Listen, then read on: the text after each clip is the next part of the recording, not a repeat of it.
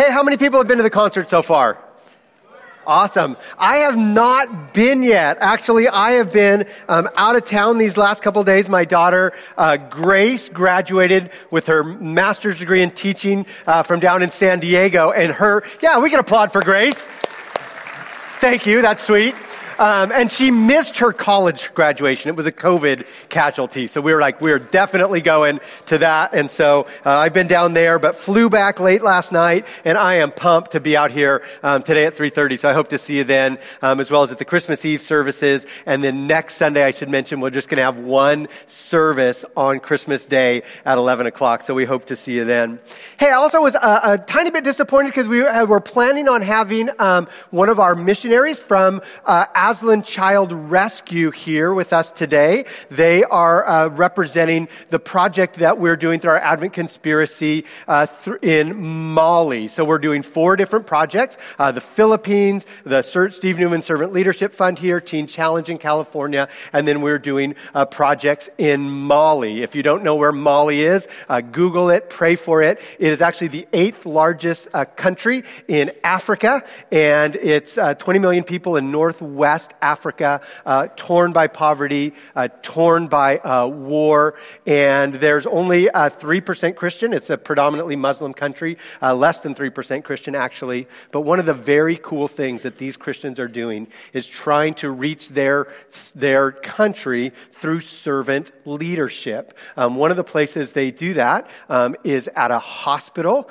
that actually is doing some amazing work. To show some of those pictures, I know is a little traumatic. I thought, should we even show those things in church? And yet we need to know that's what happens when there is authoritative leadership in a country like Mali, and war tears apart families and children. And so we're saying there's a different way through Christ. It's a way of servant leadership. They're doing it at this hospital. They're also doing it at a place called Bethel Bible Institute, where they are training the next generation of pastoral leaders and church leaders that are especially reaching out with compassion ministries, care ministries, food, clothing, care, those kind of things in Mali. So I wanted you to see just some of those pictures. And as we've been saying all along, we really encourage you to give generously. We have kind of an ambitious Advent Conspiracy this year. So I hope that you are able to participate in that, and it is going to change lives all around the world.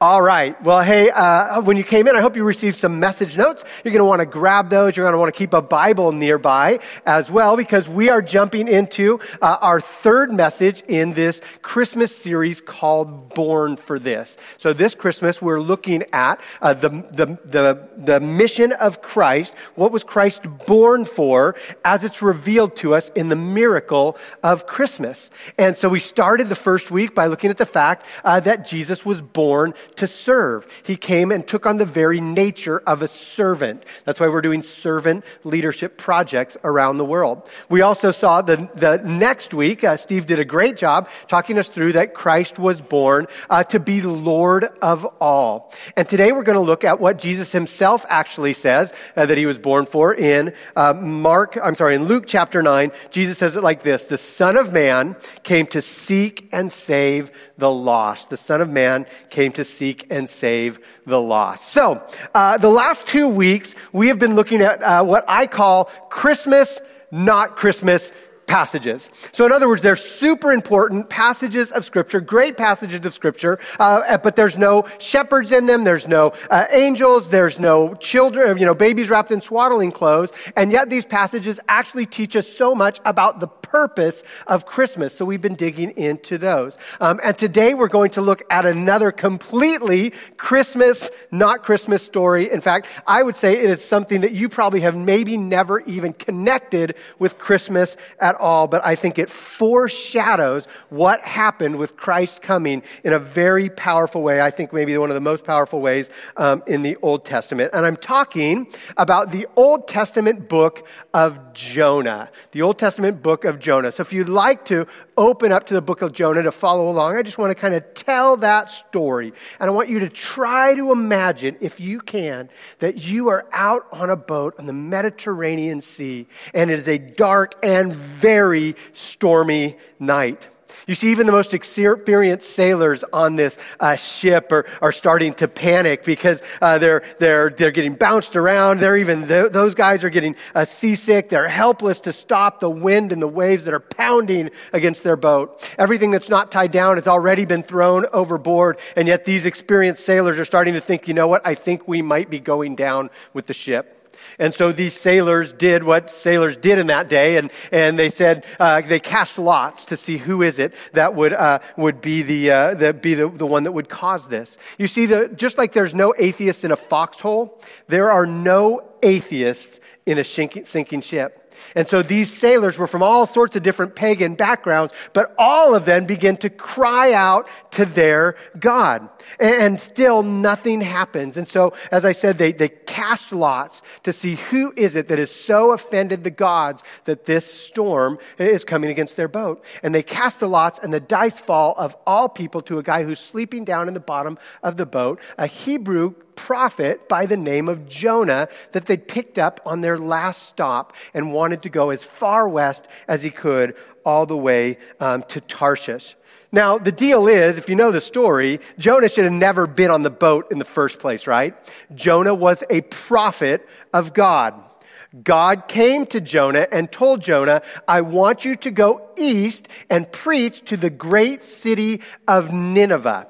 Nineveh was the capital city of Assyria, and it was the most vile and most violent people in all of the world at that time. Not only Jonah, but all of the Jewish people despised those Ninevites. There's actually recording of some of the horrendous kind of things that Ninevites do. They would cut off the limbs of their enemies. They would pull out tongues. They would put people's bodies on the city walls as a way of, deterring people, keeping people in control, and it was a very effective thing. And so God, of all things, tells his prophet Jonah, I want you to go to the farthest away kind of people that you can imagine. The people that have rejected God, the people that have forgotten God, the people that never knew God. Jonah, I want you to go to them. And so head east to Nineveh. And what does Jonah do? He gets on a boat. He says, no way, I'm not doing it. He gets on a boat and he heads just the exact opposite direction to Tarshish, which is far away as they could go. So the lot falls on Jonah, and the Jonah says, you're right, I'm found out. I am running away from God. He fesses up to the sailors on the boat. He says, go ahead, throw me overboard. And that's what they do. They pick this Hebrew prophet up and they throw him overboard. And the God who created all of the world, who made the wind and the waves, speaks to the wind and the waves and tells them to quiet down. And as soon as Jonah is thrown overboard, there is a calm that comes over the sea. And then there's this great scripture in chapter 1, verse 16, where it says these idol-worshiping sailors who just moments before had been calling out to all sorts of crazy different idols. It says they were awestruck by the Lord's great power. And so they offered him a sacrifice and they vowed to serve him.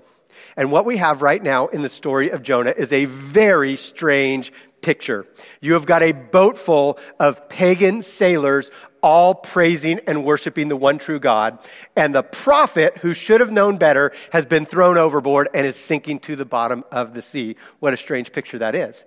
And yet, you probably know what happens next. God sends a great fish. And this great fish swallows up Jonah. And Jonah is inside the belly of this fish for 3 days and 3 nights. And I don't know about you, but there is nothing like spending time in the belly of a fish to make you kind of reevaluate life. And that's what Jonah does. And he says, God, all right, I'm so sorry about this, and you're the God. And so he repents, and this great fish spits Jonah out onto the shore. And there, covered with seaweed and fish guts, God speaks to Jonah again. And he says, Jonah, go to the great city of Nineveh. Those evil people need to hear my message. And this time, Jonah's not happy about it, but he relents. And so he starts to head east to Nineveh. He finally gets to the city of Nineveh and he begins to preach his message. You can tell his heart is not in this thing at all, because he walks around and Jonah, the great prophet, preaches a 5-word message, at least 5 words in Hebrew. It's a little more in English. And I know what some of you are thinking. Some of you are thinking, seriously, a 5-word sermon? How do I go to that church? But his sermon is actually, it's short, but it's super direct. This is what he says in Jonah 3:4. He says, 40 days, and Nineveh, unless you repent, you will be destroyed. You will be overthrown. And as great as a miracle as a fish swallowing Jonah is what happens next. Because the Ninevites hear that message and they repent. Look at what chapter 3 says, and starting in verse 8, it says, the Ninevites, after this little sermon, believed God, and a fast was proclaimed, and all of them, from the greatest to the least, put on sackcloth, which was a sign of their repentance. And then it says, and even the king of Nineveh says, let everyone call urgently on God. Let them give up their evil ways and their violence, and who knows, God may yet relent and with compassion turn from his fierce anger so that we will not perish. When the gods saw that what they did and how they turned from their evil ways, God relented and did not bring on them the destruction that he had threatened. What an amazing miracle that is. It's the greatest revival in all of the Bible, one of the great revivals in all of history. And the people of Nineveh are turning to God. And the angels are rejoicing in heaven that these people far from God had heard the message and now are coming to God. And what does Jonah do? He pouts in the corner. Right? The angels are throwing a party, but the only party that Jonah is throwing is a pity party. He's just so upset that God would show that kind of compassion to these far people that he goes out of the city, he sits down under the vine, and the story ends with these very strange pictures in mind. You have a boat full of pagan sailors that have all turned to God and are worshiping him. You have 120,000 Ninevites, the previously most evil and wicked people in all of the known world at that time, all turning to God. And you have the Hebrew prophet who should have known better, pouting under a vine, missing out on the whole thing. So that's part of the story of Jonah. And what I want to suggest today, that in some surprising ways, the story of Jonah is an Old Testament Christmas story. At the very least, it is the Old Testament's John 3:16, because it reminds us in a very powerful way, maybe the clearest statement in all of the Hebrew scriptures, that God loves the whole world, including the wicked and rebellious, and God wants to be known among all nations. Christ came for all people and all nations. How do I know this? Well, look at the Christmas story when it's proclaimed by the angels to the shepherds. So you know the story. The shepherds are out tending their flocks by night, and angels appear to them. And this is what God says to the shepherds through the angels. He says, do not be afraid. The angels always have to start with that because people freak out when they see the angels. Do not be afraid. I bring you good news that will cause great joy for who? Will you say that with me, for who? Who's the good news for? Man, it's for all the people, because today in the town of David, a Savior has been born to you, and he is the Messiah, the Lord. And what I want to do for the rest of our short time together here is I want to look a little bit at the story of Jonah and a little bit at the familiar Christmas stories, and I want us to see some truths that start to emerge from that. So some lessons from Jonah and Christmas, starting with this one. Jonah and Christmas show us the extreme lengths that God is willing to go to get his message to us. It shows the extreme measures that God will go to get his message to us. All right, so as you think about the story of Jonah, for me, one of the fascinating things about the whole story of Jonah is how even nature bends to the will of God, right? There's all these kind of natural miracles that occur. You know, people would say they're coincidences, but they're not coincidences. At just the right time, God sends a boat, and then God sends a storm. And then God stops a storm. And then Jonah gets thrown overboard, and God sends a great fish. The fish swallows Jonah at just the right time. The fish spits Jonah out at just the right time. God causes the people of Nineveh to turn to him, including their king, and to open their hearts with just a 5-word sermon.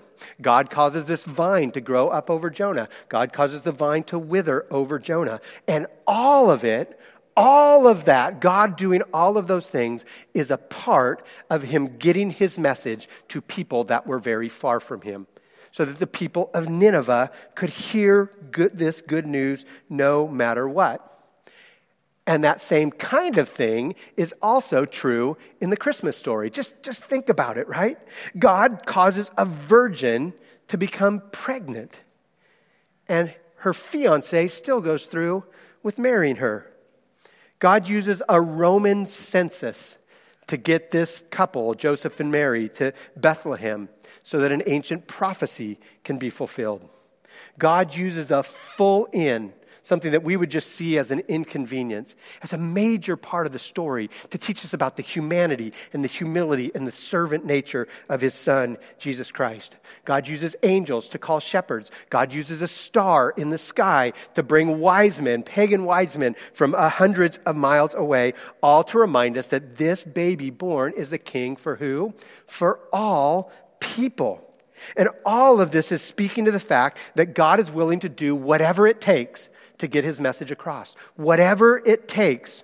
But it's not just the miracles and the nature of the story that reminds me of this. We actually see God's willingness to go to great extremes to us in even his timing of this event. There's a very important kind of Christmas, not Christmas passage in Galatians chapter 4. Galatians 4 verse 5 says this.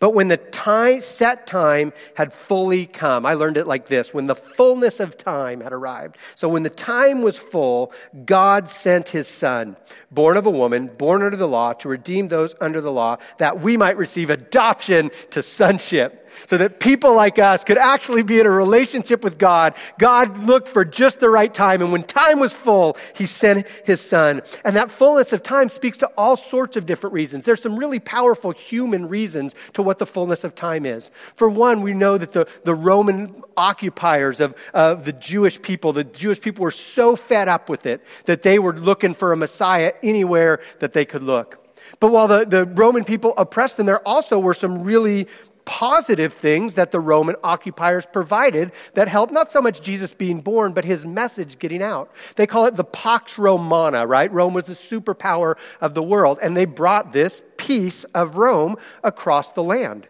And so it allowed for things like new roads to be built and new modes of transportation to be available. It caused things like a common language, Koine Greek. It's the language of the New Testament, right? It was the common language of that day, a trade language, because people were trading all over the world.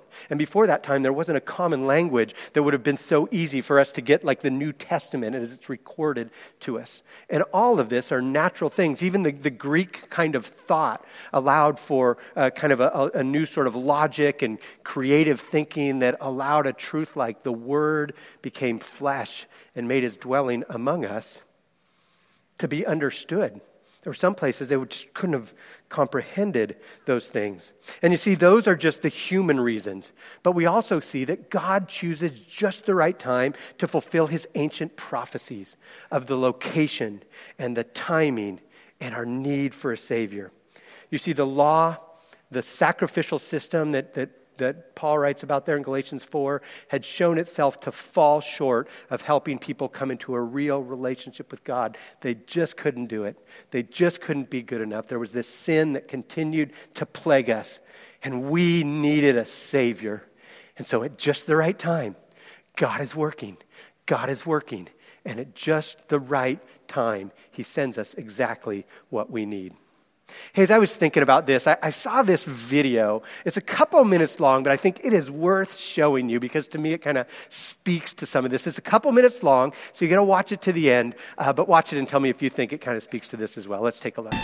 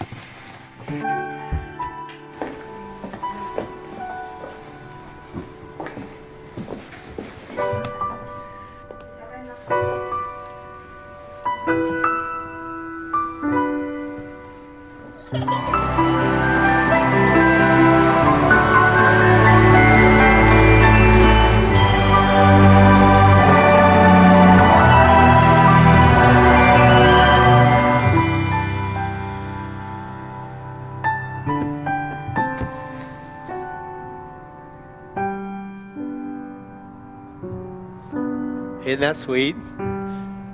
Just so you know, that's a commercial trying to get you to do more squats and lift a kettlebell. But don't you love that? Because all along, the grandpa's doing something and you just can't figure it out. He's getting up early. He's lifting the weights. He's, doing whatever he can. He puts this picture. You can't quite see what the picture is, but he puts this picture in front of him, and motivated by this picture that he's got his eyes on, he's doing whatever it takes to get ready so that he can have that moment with his precious grandchild, right? And that speaks to what God has been doing throughout history with his eyes on us. He's been working. He's been getting ready. He's been doing everything that it takes. So at the fullness of time, he could send his son, Jesus Christ, into the world so that he could have the special moment of salvation with us so that we could be in relationship with God. He's been working. He's been doing all those things. And I don't know about you, but have you ever loved someone so much that it causes you to just do crazy stuff, right? You see it all the time. And God did it.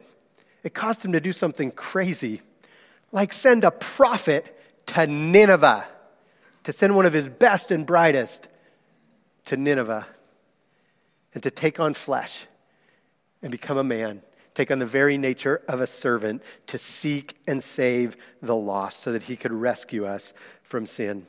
And so we see that Jonah and Christmas just show us the extreme measures that God will go to get his message. But you know what else? Jonah and Christmas prove once and for all that God's love is truly for all people everywhere, right? We see it with the Ninevites, but think about some of the surprising characters that are making up their little figurines in your nativity scene at home today. But if you think about it, think of just some of the surprising characters that God uses. We've talked about some of them. Think about shepherds, right? Shepherds, we talk about this, it seems like every Christmas time, but shepherds were the lowest of the low on the social ladder. Shepherds were actually the word shepherd was sometimes used as a derogatory term. Yeah, shepherd, right? Because they were this kind of unclean, uneducated group. They were also a very untrustworthy group. Maybe you've heard before that a shepherd's testimony couldn't be trusted in court. A shepherd wouldn't be welcomed into the temple. And so just like the women that were the first ones to see the risen Christ at the tomb,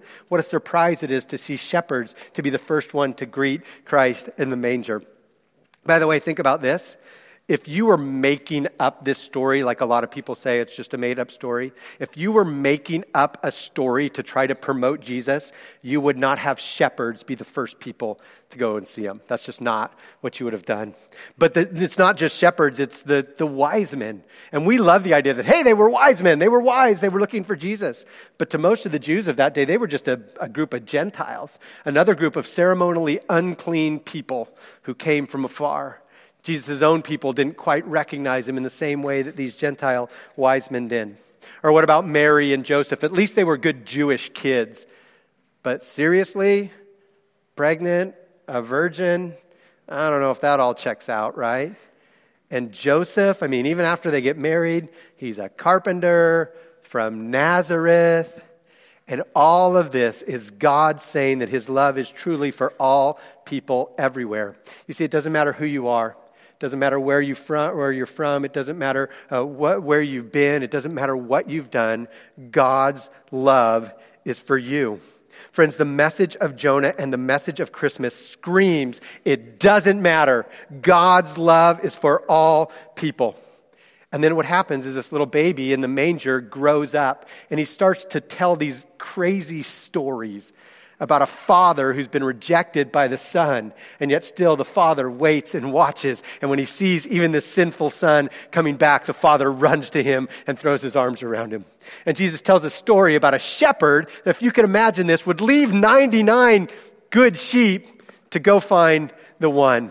And then we see Jesus grow up and we see him reaching out to an outcast woman by a well and offering her living water. We see Jesus not giving up on people possessed by demons that everybody else had cast aside. He sees the value in those people.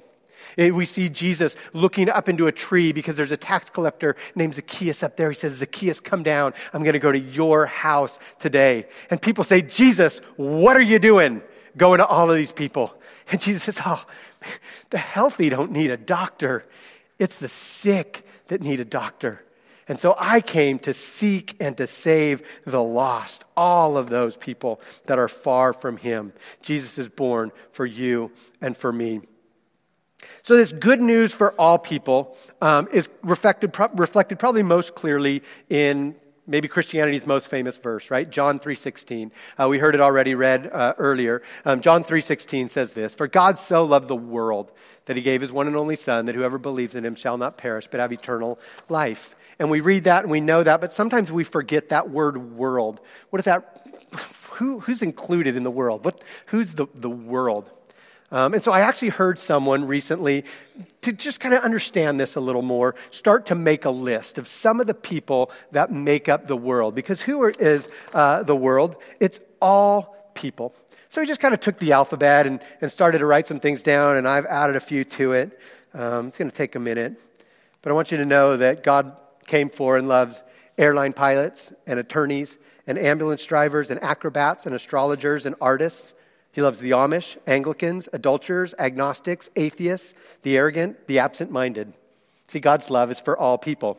B, God came for babies and babysitters and Baptists and boy bands and blondes and brunettes and blue hairs. He came for the bullied and the bullies. He came for the brave, the bossy, the bitter, the bummed out, the burned out, the broken, and the broke. He came for all people. See, God loved the world so much that he came for Canadians and Cambodians. He came for Cubans and Mark Cuban. He came for CEOs and custodians and cooks and crooks and criers and cutters and crystal meth users and critics and cat lovers. He came for all people. He came for dads and Democrats and dishwashers and deadbeats and drag racers and drag queens and drama queens and disc jockeys. And how big is God's love? He even came for Dodger fans. Jesus came for the Elvis impersonators, the environmental activists, the evolutionists, the exaggerators, the emoji users, and Eminem. He came for the faithless and the faithful. He came for the fearful and the fearless, the forgotten and the forgotten, the frustrated and the finicky. G, he came for the good, the grateful, the generous, the greedy, the gassy, the glamorous, the gullible, the grouchy, the guilty. You see, God's love is for all people. He came for the hard workers and the hardly working. He came for the homeless and the homosexual and the homophobic and the Harley rider and the hipster at the same time. How big is God's love? He came for every person in India. That's 1.3 billion people. And he came for every person in Indiana. That's about 7 million people. He came for introverts and influencers and IRS agents. He came for janitors and jugglers and late night jammers. He came for late night hosts named Jimmy, Kay. He came for Khloe, Courtney, Kim, Kendall, Kylie. Came for all the Kardashians. Came for Kanye. And he came for all the Karens. He came for the lazy, the loud, the lethargic, the landscaper, the lawyer, the lunch ladies, the latte lovers, and the left-handed. He came for mimes and Mennonites and missionaries and moms and mask wearers and the mischievous. He came for Miley and Madonna. He came for the nerdy, the needy, the narrow-minded, the narcissistic. He came for the New York Knicks. You guys, he came for Ninevites. He came for Ninevites back then, and he came for Ninevites still today. Do you know that's a place in Iraq? I've actually met people that call themselves Ninevites. It's actually one of the strongest Christian groups in the Middle East, and God came for them. He came for the obese, the obnoxious, the old-fashioned. He came for every name that you will ever see in an obituary. He came for preachers and pimps and politicians and police officers, protesters, progressives, pornographers, prostitutes, pill poppers, the prideful, and he came for the proud boys. He came for the quiet, the quitter, the questioning. He came for the Queen of England and also for Queen Latifah. He came for Russians and Rwandans. He came for real estate agents, Republicans, road ragers, the responsible, the rebellious, the reclusive. He came for every person who's filled with regret today. He came for the sassy, the spunky, the serious, the sarcastic. He came for South Africans and Somalis. He came for smokers and strippers and those that wear house slippers. He came for teenagers and telemarketers, transgressors, transgenders, talented, timid, and everybody that feels like a train wreck today. He came for the victorious, the victims, the vegetarians, the vegans, the vaccinated people from Virginia. He came for the well-behaved and the wicked. He came for the warriors. Because we live in Lodi, he came for the winemakers. He came for the waitress that works at the Waffle House and the woman that weighs you in at Weight Watchers. He came for X-ray technicians, the xenophobic, the xylophone players, That's all I could think of for that one. He came for the young, the yuppies, the yodelers. He came for loud yawners. He came for the zealous, the zany. He came for the zookeepers. And oh yeah, I almost forgot one. He came for you and me. He came for the young you. That's right. Come on. He came for the adolescent you. He came for you when you don't have any makeup on. He came with you without muscles. You at your best, you at your worst. He came for the confused you, the timid you, the silly and self-conscious you, the arrogant, the unemployed or entitled you, the fearful, lonely, guilt or bitter or broken you. God loves the adorable you and the sometimes unlovable you. The single you, the divorced you, the separated you, the widowed you, and the angry, cynical, and cowardly you. Do you see it? The message of Christmas is, behold, I bring you good news of great joy for all people. Today in the city of David, a Savior has been born, and he is Christ the Lord. And the third thing that Jonah and the Christmas story demand from us is, what is our response to these things? What do we do with this? How will I respond to the good news of great joy? And I want to wrap us up today by just suggesting that the model that we follow is actually the humble shepherds. It's not the holier than thou Jonah. So Luke 2, verses 15 through 20, very familiar verses to you. The angels appear and say it's good news for all people. And then in verse 15 it says, then the angels left them, the shepherds. And when they'd gone into heaven, the shepherds said to one another, let's go to Bethlehem and see this thing that has happened, which the Lord has told you about.